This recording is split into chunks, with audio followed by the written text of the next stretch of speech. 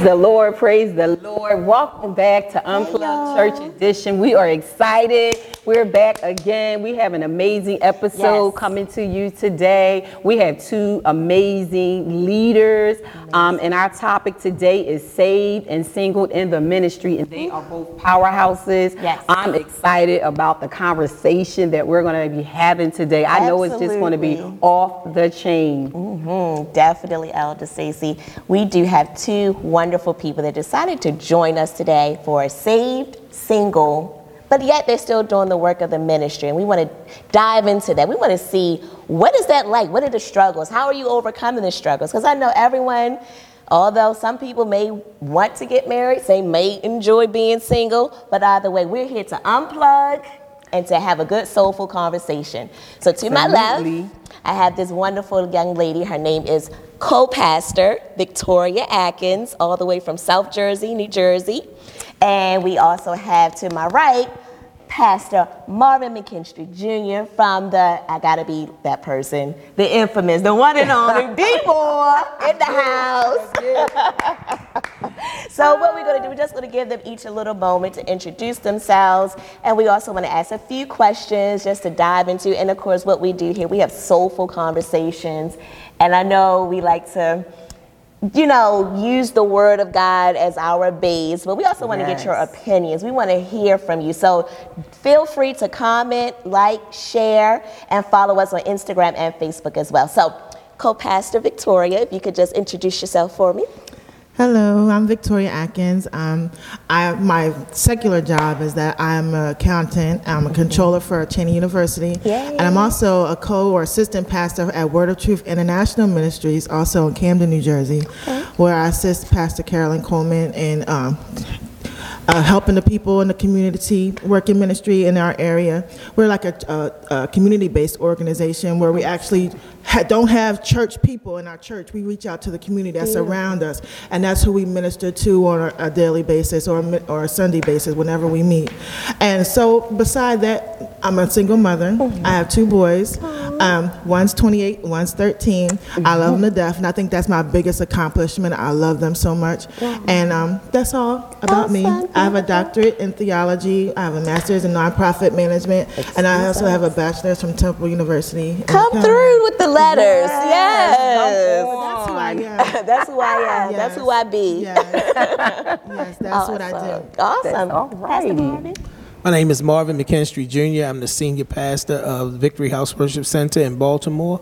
I just love people. I love community-based work. I work in my vocation in the Mayor's Office of Employment Development in Baltimore, where I'm a workforce supervisor. I supervise a team of 6 people whose sole purpose in life is to build relationships with businesses that help Baltimore residents get better jobs. I'm also the host of The Chop Shop. We emanate on 6 o'clock Thursdays on Facebook Live. You can go to Marvin McKenstry Jr., my Facebook page, and link up with us there. And I'm excited about the opportunity to be here to share my heart and to talk about this topic that I don't think is talked about nearly enough. So I'm excited to be here. Man, praise the name of God. Wonderful. Well, thank you guys with all the big time preachers we have with us. I'm just a servant of the Lord.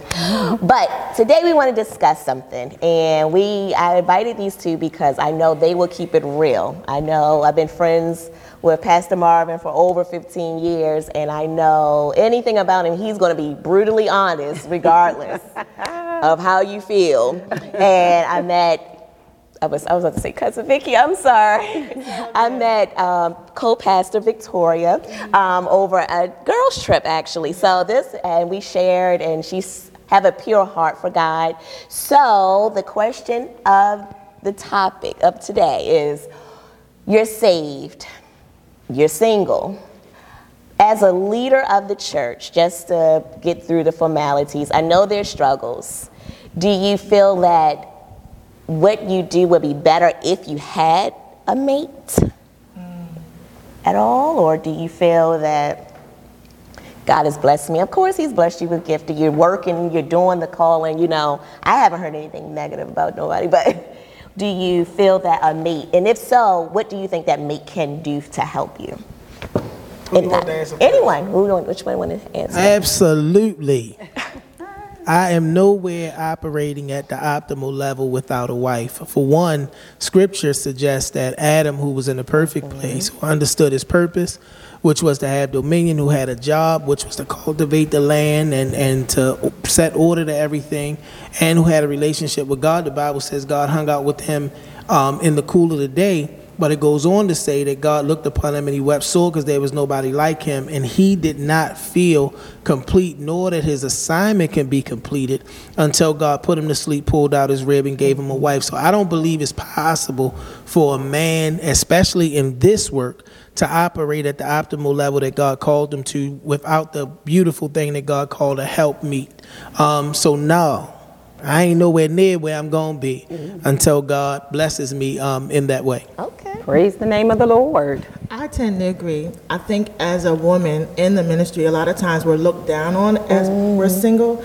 Like we don't gain as much respect in what we're doing because we're single. But it's not because we want to be, well, not me. I don't want to be single, Right. but that's where God has me right now. So then I'm just doing the work of the Lord until he finds me.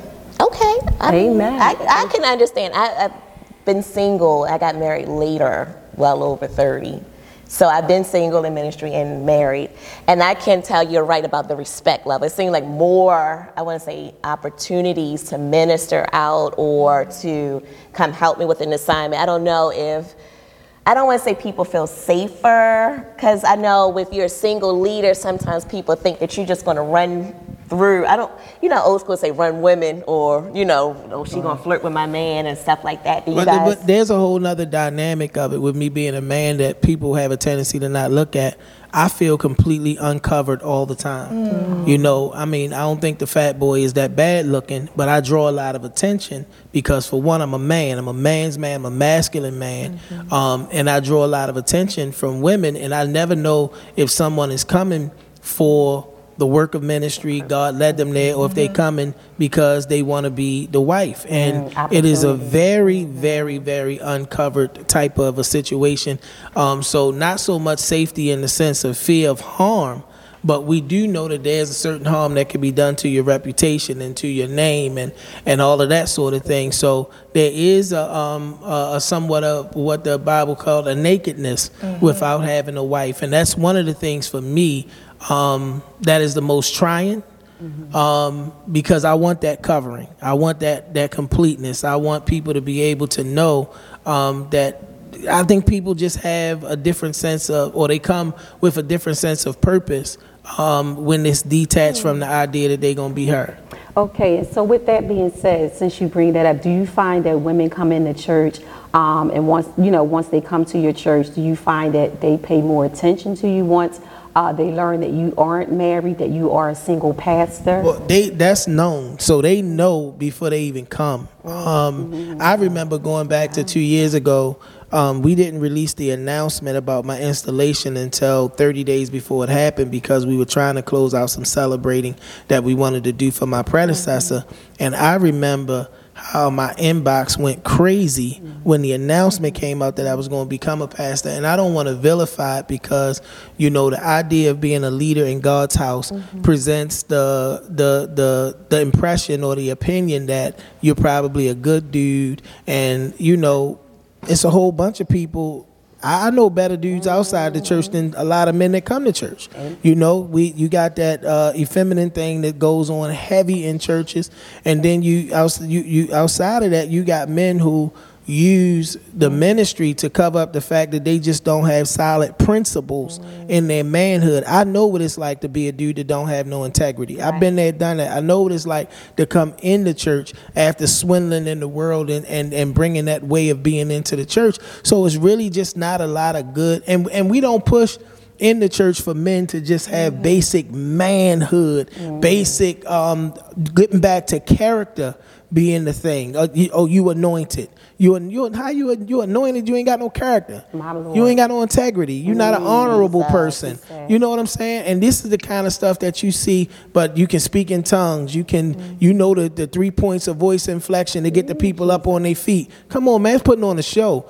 At the core of who I desire to be as a man is a person that has good integrity, a person that my word is good, that, how I represent God is good, whether I'm in the church or I'm outside the church, and I had to really work to get there because my testimony, I come from the world. I was in the streets heavy, been to prison, sold more dope than a man should be able to walk free after selling. And God did a real work in my life, but it had to work on my character, my integrity, and I tell people all the time, I meet women sometimes, and the way that they come at me is in a way they desire to wake up something in me that they don't need to wake up. Why you want to wake him up, sis? He not going to marry you. That's all they can do. Right, he not going to marry you. All they have That you wake that beast up, that beast ain't going to marry you. He ain't even going to call you tomorrow. You feel what I'm saying? So you got to put the distance there and make sure that I'm doing what I need to do to manage my life. Because they come. But they feel like they got good intentions, but like she said, a lot of times they don't even know how to approach you to get the man with integrity, the honorable man, the man with good character. Do you find it intimidating? I don't find it intimidating, but I think people are intimidated by me. That's okay. So they come off a certain way where they're like, what are you here for, or what are your intentions, like as he said, or they try to put a distance between me and them, or who they're trying to protect, who they think I may want, but that's not what my intentions are. So I think a lot of the times single people who are not attached to somebody else do intimidate other people because they feel like that you might try to take what they have. Wow, that's good. That's good. So what is dating like for you guys? Like, how do you ask somebody out on a date? How do men ask you, or do you? I see Pastor Marvin got to drink water for that, but how do you feel about what's the dating life like? Because yes, we're believers of the Bible, but as you mentioned before, there's a natural flow that happens when you find yourself attracted, because we still fleshly, we still find people more attractive than others, and there's nothing wrong with nobody's eyes on here. So how do you date? Dating is very difficult. Okay. Why Being a Christian woman, there's not a whole lot of places where you can go to meet other Christian men. Oh, so you're telling me you're not just looking for a man, or you're a man of God. Okay. Right. So we have to have standards. And I'm going to tell the truth. Tell the truth, shame the devil. All right, so I don't know a lot of places to go. So I turn to the internet. Internet dating. Okay. How's that working for you? There's some men, supposedly men of God on there. But to me, it seems like they want the same thing that the men in the world want. Wow. And what is that thing?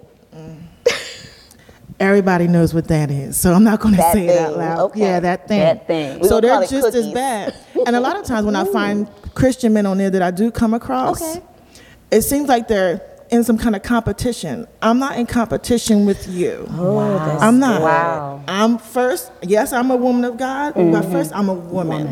And I desire to have a husband just like everybody else. I'm not competing with you. I don't have to try to prove to you how much I know. I just want to be treated as a woman. Lady, how is dating like for you? I don't have no desire to date. Okay. I dated before. I'm looking for a courtship. Okay. And I know that the base premise for that courtship has to be a sense of agreement. And it's just really difficult to get people to understand that, falling in love and all of that stuff is not God. First of all, you ain't never fell nowhere on purpose. If I ever fell, I tripped, I stumbled. The Bible talks about the fall being messing up and disobedience. You do not fall on purpose, right? And coming to a point that you meet people that understand relationship from a purpose-driven standpoint. I want to be able, I don't care how beautiful you are, to look at you and see the purpose, see my purpose in life amplified because I'm a connect with you. And it's difficult to do that, not for my eyes. Like Job said, I make a covenant with my eyes and not lust after the young girl. But again, there's always a two-party system at play in that. You feel what I'm saying? So for me, the sense of purpose, understanding who you are and understanding what love is. The Bible tells, we learn historically that agape, which is God, is love. That's what love is. We learned that it manifests itself in three forms. Storge, which is the formed between a parent and a child, mentor, mentee, that upward level of love. Then you have filio, where we get the word Philadelphia, which is brotherly love. And then there's eros, where we get the word erotic or romantic, which is the love between a man and a woman. That simply all ties back to the original definition of love, which is to desire God's best for someone else. Finding somebody that wants to walk with you in that place is really difficult. And I'm going to keep it real with myself. That beast that I was talking about, I tell everybody all the time, I'm 46, fully functional, and that is tough. You know what I'm saying? My body works. So no, we ain't laying down cuddling watching Netflix. All right. Now. But like It ain't. Listen. I ain't read enough scripture, got enough anointing that we gonna lay here beside each other, and who I am as a man ain't gonna respond to who you are as a woman physically. So you can't really set yourself up, and you know all of that, because that's really what it is. To me, it's stewardship. It's about managing that space of single to getting to what God's purpose is and sense of marriage. That's a whole nother work of stewardship. I got to keep myself until God releases what God has for me to be in my space. And until he do, I got some work to continue to do on me, because I must not be ready. That's right. That's good. That's good. Now, in speaking to that, because the flesh is something, you know, the flesh, and that's why God tells us we have to kill it every day. You know, we have to take authority over it, like we would take authority over any other enemy. So with that being said, how do you feel like when you are in church and you see a pretty woman or a woman that's, you know, attractive, how would you approach that situation? So I moved away from a lot of that language, the flesh and all of that, because I believe, according to the book when I read it, it's a natural God-given thing to be attracted to what he gave us when he pulled out Adam's rib and created woman, right? And it wasn't considered to be a bad thing until Adam responded to God's question of where are you with, I covered myself because I'm naked. And God said, who told you that?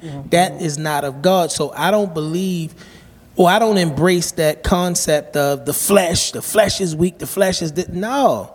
I have a space in life called I'm a single saved man that I have to manage in the purpose that God has me here until God releases me into the new space called husband. So when God releases me into that space, I ain't praying for nothing in me to not work. I want to still recognize. Listen, when I was young, I used to. People listening to that old language, the flesh, God, take this desire away from me. No, but God to take no desire away from me, nor the functionality of my physical being. I just need to apply God's system until the time comes that I have license from God in marriage to be able to use what he gave me to the glory of God. All righty now here. Bishop Noel Jones said that though. He did. He said, now y'all sitting here, you ask God to take the desire away. Now you asking him to bring it back because you done got married. That's right. Somewhere looking for some Viagra or something. You know, here and asking God. Which, I mean, God can do all things, but I think I definitely understand. Do you have something to add to that, or?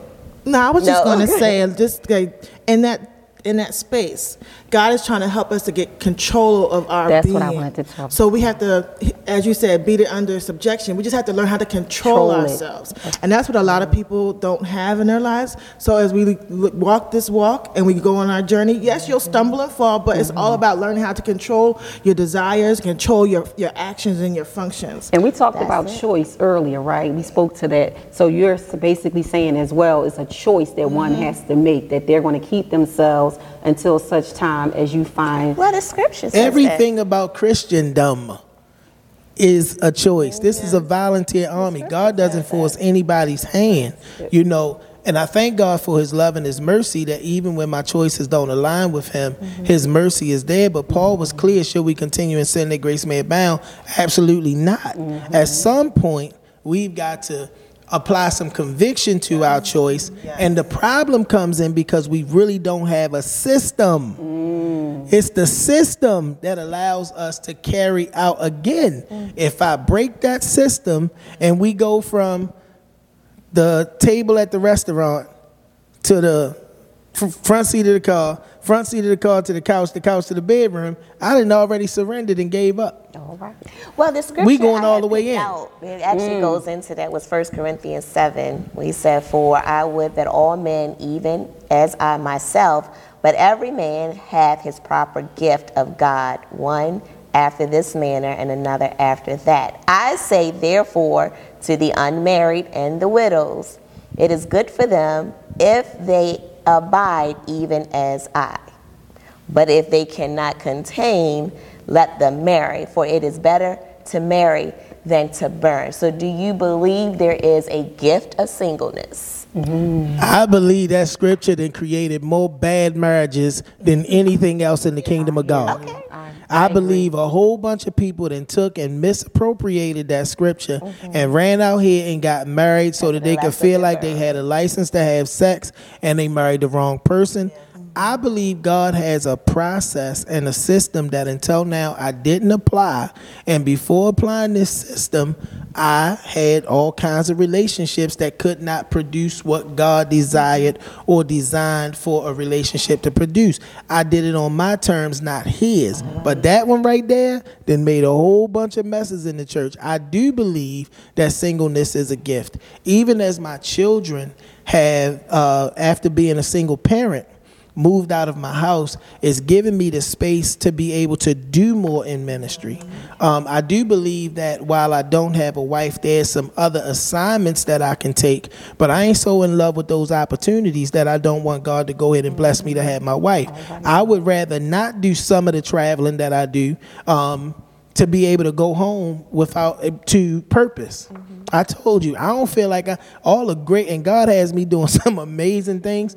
I don't feel like I'm doing nothing compared to what it's going to be, when God blesses me with my helpmeet. All right. You have no? No, nothing. I agree. No. Totally. Amen. I agree. I like that, that you mentioned that, because I think I actually had a conversation with a friend of mine who was like, I guess because when you're single, sometimes the married life looks great. Right. And sometimes married, like, you don't know, enjoy your singleness sometimes. And they couldn't understand because they want a spouse. And I'm like, well, you don't have to have, as a female, being married is more of, you have to be, the Bible says, submission. Right. And I play with the idea of saying, God, I don't think you even have to be in love. I can see how arranged marriages can work according to your role and your understanding. Of course, I get it, but me personally, now that I am married, not that I'm not in love with my husband or anything like that, but I can see a partnership, a desire, a role in the fact of, listen, yes, being in love, seeing butterflies and unicorns is so amazing. However, you ain't gonna see that every day. Exactly. And you still gonna do what you need to do according to scripture. So I can see how that, do I promote it? Do I do that? No. But as far as that desire to please your spouse is strong when you get married. When you're single, like you said, you can rup and run. You don't have that person that says, no, you're not going today. And you're like, but I had said, yeah, not today, you're not. Because I know as the head of this house what you're going to do. But as you're single, you can pack up, come on a podcast, you could talk, opposed to a spouse that says, no, you can't. And according to scripture, technically you are. Now, when you follow a man of God who's supposed to be in the spirit, who's supposed to be in that, which, of course, I guess that's going to be my question for the married people, that competition when you married and they both in ministry. How does that work? But do you feel that, to kind of go to the next topic, unequally yoked, how does that work for you? Because personally, my husband is the first man that I dated that's been in church. I'm just going to be honest. Because church men, to me, just did not have... But that was at that season in your life. That was. And I was at a place, I wasn't as mature, and actually getting married matured me better. But it was a struggle for me because, as you said, there was a lot of, effeminate men that I came across in church. Not you, Marvin, but, he was like, oh, I know you ain't talking about me. Marvin said, I'm a man's man. But, there was a lot of men that I had came across. I was like, oh, they're going to be competing with me. If a man look at me, they're gonna be like, oh no, he was looking at me, girl, or if there was a man who, that's a problem. That would be a problem. That's a problem. But they have, unfortunately, there's some men who hasn't addressed or have came out of the closet or who have actually said, look, I am this way. This is who I am, or this is what I do. So they marry people, or they date people, or they come across people, or people with motives. Right. So I just didn't get involved with it. And at that place, as you pointed out, Elder, I wasn't where I needed to be. In Christ yet. But how do you guys feel about being unequally yoked? Because you know. I think if you are dating someone or seeing someone who's unequally yoked, he really can't cover you as a husband. He can't protect you. He can't protect your spirit. And I think that's what's most important. Okay. And sometimes a person who's not in the same yoke or below you, I wouldn't say below, you know what I'm saying? Yeah, not below you. Yeah, they're not below you, but you're not equal either. Well, you're not light and dark. Light Light and dark doesn't mix. Right, it doesn't mix. But sometimes you need somebody who could even be stronger than you. So even that's considered being equally yoked. So I don't think that is a good analysis. I think when the Bible was talking about being equally yoked, it's you partnering with somebody who doesn't have the same belief pattern that you have. I think that's what that scripture actually believes. When you said belief pattern, is that, like you said, deeper, like you're a co-pastor, somebody who just got saved is not going to be. No, your belief pattern is his still needs maturing, or hers still needs maturing, but it even goes deeper than that. If someone doesn't believe that Jesus is the Son of God and he's a Muslim, that's unequally yoked. Okay. That's unequally Yes, that's being unequally yoked. So you've never dated unequally yoked? Or I'm not going to say that, because sometimes, you think you are dating somebody who's the same yoke as you, and it turns out he's not. Okay. And then sometimes it could be a turnoff for women who may not have a strong sense of who they are, and they'll be drawn to those who are weaker than them. So they can feel like that they're in control, or they're teaching them. But then it can be reverted, and he'll be dragging you to where he is. Ooh, that's good. I think that when we talk about unequally yoked, we have a tendency to over spiritualize it. The key word there is not the yoking, because when you look at the yoke is something that was tied around the neck of the oxen so that they can walk together. And whoever was controlling them can pull and make sure that they move together, which is a powerful statement. But when we start talking about equal, I don't particularly think that I got to marry somebody that preaches. Right. I don't particularly think that I got to marry somebody that functions in the church in any way, because her call and purpose to my life may be to be my wife. To, when we hear that term submission in the context of the woman submitting, it doesn't mean what most people think that it means. No, it doesn't. The root word sub is the understructure. We see all of this beauty above ground that makes up this building, but there's a foundation under here that allows it to stand. So when he talked about submitting to your husband, he's talking about being the substructure, the thing that undergirds him, the very foundation that helps him to be whatever it is that he needs to be, which really means don't be the obstruction to what I've called the man to be. You be the substructure. You be the thing that supports and holds him up. So if her role is not to grab a microphone and preach, to lead prayer, I ain't going to push or force her to do that, because her purpose in my life may be the thing that literally supports me and gives me the ability to stand to do thus saith the Lord concerning my life. And if that's who she is, I'm completely okay with that. When we talk about the scriptures, I like the practicality of God's word. God ain't really deep to me, right? He said something that literally should qualify everybody as it pertains to relationship in any area of life. And the simplicity of it will blow you away. He asked this rhetorical question: how can any two walk together except they agree? Thank you for viewing and listening to Unplugged Church Edition. Remember to subscribe to both Spotify and YouTube. Don't forget, like, follow, and share on Instagram and Facebook. Thank you again for listening to Unplugged Church Edition as we continue to have soulful conversations.